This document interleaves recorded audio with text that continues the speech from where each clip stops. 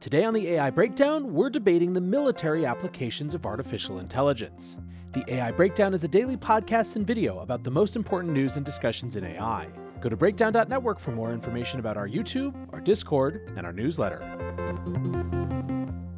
For this week's AI Breakdown long read, we are turning to a topic that I think is getting more and more coverage, and that is the relationship between AI and warfare. Now, of course, in the context of the Oppenheimer movie just coming out, there are many people who are asking, is artificial intelligence another Oppenheimer moment? And if so, what are the lessons that we take away from that? So what we're going to start to read today's conversation is a piece that ran in the New York Times earlier this week called Our Oppenheimer Moment, the Creation of AI Weapons. The piece was written by Alex Karp, the CEO of the pretty controversial Palantir Technologies. Karp writes, in 1942, J. Robert Oppenheimer, the son of a painter and a textile importer, was appointed to lead Project Y, the military effort established by the Manhattan Project to develop nuclear weapons. Oppenheimer and his colleagues worked in secret at a remote laboratory in New Mexico to discover methods for purifying uranium and ultimately to design and build working atomic bombs. He had a bias towards action and inquiry. When you see something that is technically sweet, you go ahead and do it, he told a government panel that would later assess his fitness to remain privy to U.S. secrets. And you argue about what to do about it only after you have had your technical success. That is the way it was with the atomic bomb. His security clearance was revoked shortly after his testimony, effectively ending his career in public service. Oppenheimer's feelings about his role in conjuring the most destructive weapon of the age would shift after the bombings of Hiroshima and Nagasaki. At a lecture at MIT in 1947, he observed that the physicists involved in the development of the bomb, quote, have known sin, and that this is a, quote, knowledge which they cannot lose. We have now arrived at a similar crossroads in the science of computing, a crossroads that connects engineering and ethics, where we will again have to choose whether to proceed with the development of a technology whose power and potential we do not yet fully apprehend. The choice we face is whether to rein in or even halt the development of the most advanced forms of artificial intelligence, which some argue may threaten or someday supersede humanity, or to allow more unfettered experimentation with a technology that has the potential to shape the international politics of this century in the way nuclear arms shaped the last one. The emergent properties of the latest large language models, their ability to stitch together what seems to pass for a primitive form of knowledge of the workings of our world, are not well understood. In the absence of understanding, the collective reaction to early encounters with this novel technology has been marked by an uneasy blend of wonder and fear. Some of the latest models have 1 trillion or more parameters, tunable variables within a computer algorithm, representing a scale of processing that is impossible for the human mind to begin to comprehend. We have learned that the more parameters a model has, the more expressive its representation of the world, and the richer its ability to mirror it. What has emerged from the trillion-dimensional space is opaque and mysterious. It is not at all clear, not even to the scientists and programmers who built them, how or why the generative language and image models work. And the most advanced versions of the models have now started to demonstrate what one group of researchers has called sparks of artificial general intelligence, or forms of reasoning that appear to approximate the way that humans think. In one experiment that tested the capabilities of GPT-4, the language model was asked how one could stack a book, 9 eggs, a laptop, a bottle, and a nail, quote, onto each other in a stable manner. Attempts at prodding more primitive versions of the model into describing a workable solution to the challenge had failed. GPT-4 excelled. The computer explained that one could arrange the 9 eggs in a 3x3 square on top of the book, leaving some space behind them, and then place the laptop on top of the eggs, with the bottle going on top of the laptop, and the nail on top of the bottle cap, with the pointy end facing up and the flat end facing down. It was a stunning feat of common sense, in the words of Sebastian Bubec, the French lead author of the study who taught computer science at Princeton University and now works at Microsoft Research. It is not just our own lack of understanding of the internal mechanisms of these technologies, but also their marked improvement in mastering our world that has inspired fear. A growing group of leading technologists has issued calls for caution and debate before pursuing further technical advances.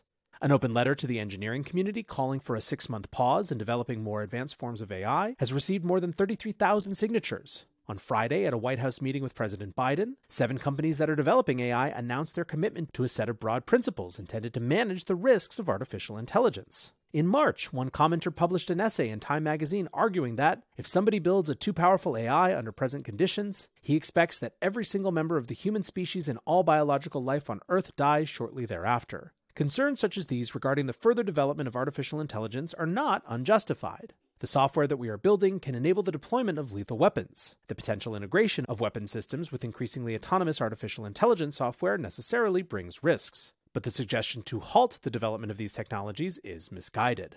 Some of the attempts to rein in the advance of large language models may be driven by a distrust of the public and its ability to appropriately weigh the risks and rewards of the technology. We should be skeptical when the elites of Silicon Valley, who for years recoiled at the suggestion that software was anything but our salvation as a species, now tell us that we must pause vital research that has the potential to revolutionize everything from military operations to medicine. A significant amount of attention has also been directed at the policing of language that chatbots use and to patrolling the limits of acceptable discourse with the machine. The desire to shape these models in our image and to require them to conform to a particular set of norms governing interpersonal interaction is understandable, but may be a distraction from the more fundamental risks that these new technologies present. The focus on the propriety of the speech produced by language models may reveal more about our own preoccupations and fragilities as a culture than it does about the technology itself. Our attention should instead be more urgently directed at building the technical architecture and regulatory framework that would construct moats and guardrails around AI programs' ability to autonomously integrate with other systems, such as electrical grids, defense and intelligence networks, and our air traffic control infrastructure. If these technologies are to exist alongside us over the long term, it will also be essential to rapidly construct systems that allow more seamless collaboration between human operators and their algorithmic counterparts to ensure that the machine remains subordinate to its creator. We must not, however, shy away from building sharp tools for fear they may be turned against us. A reluctance to grapple with the often grim reality of an ongoing geopolitical struggle for power poses its own danger. Our adversaries will not pause to indulge in theatrical debates about the merits of developing technologies with critical military and national security applications. They will proceed. This is an arms race of a different kind, and it has begun. Our hesitation, perceived or otherwise, to move forward with military applications of artificial intelligence will be punished. The ability to develop the tools required to deploy force against an opponent, combined with a credible threat to use such force, is often the foundation of any effective negotiation with an adversary. The underlying cause of our cultural hesitation to openly pursue technical superiority may be our collective sense that we have already won. But the certainty with which many believed that history had come to an end, and that Western liberal democracy had emerged in permanent victory after the struggles of the 20th century, is as dangerous as it is pervasive. We must not grow complacent. The ability of free and democratic societies to prevail requires something more than moral appeal. It requires hard power, and hard power in this century will be built on software. Thomas Schelling, an American game theorist who taught economics at Harvard and Yale, understood the relationship between technical advances in the development of weaponry and the ability of such weaponry to shape outcomes. To be coercive, violence has to be anticipated, he wrote in the 1960s, as the United States grappled with its military escalation in Vietnam. The power to hurt is bargaining power. To exploit it is diplomacy. Vicious diplomacy, but diplomacy. While other countries press forward, many Silicon Valley engineers remain opposed to working on software projects that may have offensive military applications, including machine learning systems that make possible the more systematic targeting and elimination of enemies on the battlefield. Many of these engineers will build algorithms that optimize the placement of ads on social media platforms, but they will not build software for the U.S. Marines. In 2019, Microsoft faced internal opposition to accepting a defense contract with the U.S. Army. We did not sign up to develop weapons, employees wrote in an open letter to corporate management. A year earlier, an employee protest at Google preceded the company's decision not to renew a contract for work with the U.S. Department of Defense on a critical system for planning and executing special forces operations around the world. Quote, building this technology to assist the U.S. government in military surveillance and potentially lethal outcomes is not acceptable, Google employees wrote in an open letter to Sundar Pichai, the company's chief executive officer. I fear that the views of a generation of engineers in Silicon Valley have meaningfully drifted from the center of gravity of American public opinion. The preoccupations and political instincts of coastal elites may be essential to maintaining their sense of self and cultural superiority, but do little to advance the interests of our republic.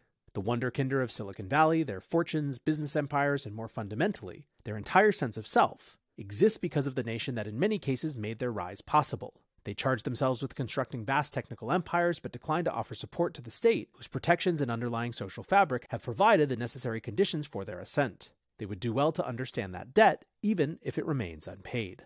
Our experiment in self-government is fragile. The United States is far from perfect, but it is easy to forget how much more opportunity exists in this country for those who are not hereditary elites than in any other nation on the planet. Our company, Palantir Technologies, has a stake in this debate. The software platforms that we have built are used by U.S. and allied defense and intelligence agencies for functions like target selection, mission planning, and satellite reconnaissance.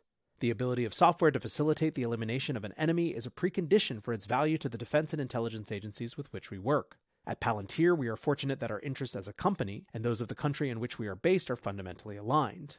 In the wake of the invasion of Ukraine, for example, we were often asked when we decided to pull out of Russia. The answer is never, because we were never there. A more intimate collaboration between the state and the technology sector, and a closer alignment of vision between the two, will be required if the United States and its allies are to maintain an advantage that will constrain our adversaries over the long term. The preconditions for a durable peace often come only from a credible threat of war. In the summer of 1939, from a cottage on the North Fork of Long Island, Albert Einstein sent a letter, which he had worked on with Leo Szilard and others, to President Franklin Roosevelt, urging him to explore building a nuclear weapon, and quickly. The rapid technical advances in the development of a potential atomic weapon, they wrote, seemed to call for watchfulness and, if necessary, quick action on the part of the administration, as well as sustained partnership founded on, quote, permanent contact maintained between the administration and physicists. It was the raw power and strategic potential of the bomb that prompted their call to action then. It is the far less visible but equally significant capabilities of these newest artificial intelligence technologies that should prompt swift action now.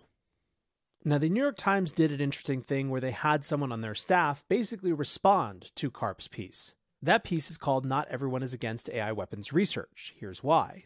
He writes, a raft of opinions have been offered on the race for artificial intelligence, most often calls for restraint, for caution, for a halt, for a slowdown, or for a complete pause. But whom are we arguing against? In a guest essay, Alexander Karp, the chief executive of Palantir Technologies, which develops software with military applications, provides us with a clear version of the other side of the debate. He argues for embracing the battlefield-changing potential of artificially intelligent weapons, and he makes the case that, as with the development of the atomic bomb, it would be irresponsible for the United States not to lead this effort. If you look at the wars around the world without rose-tinted glasses, it's hard to imagine AI-powered weaponry not soon playing a decisive role on the battlefield. In recent years, drone combat has changed the nature of infantry and mechanized warfare, and it's also hard not to imagine that given the recent progress on AI, more fully autonomous and lethal packs of battle drones might be unleashed to cloud the skies in whatever strife flares up in the years to come.